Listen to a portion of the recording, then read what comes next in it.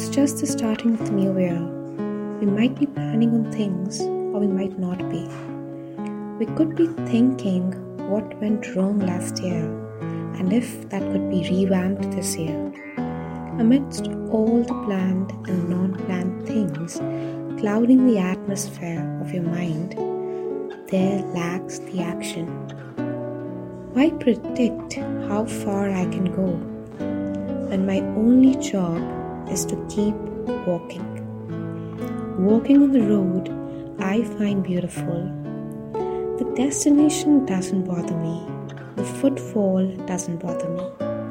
What bothers me is if I'm happy, if that pushes my boundaries in the right way, if being in it is itself a sense of accomplishment. No moment is little.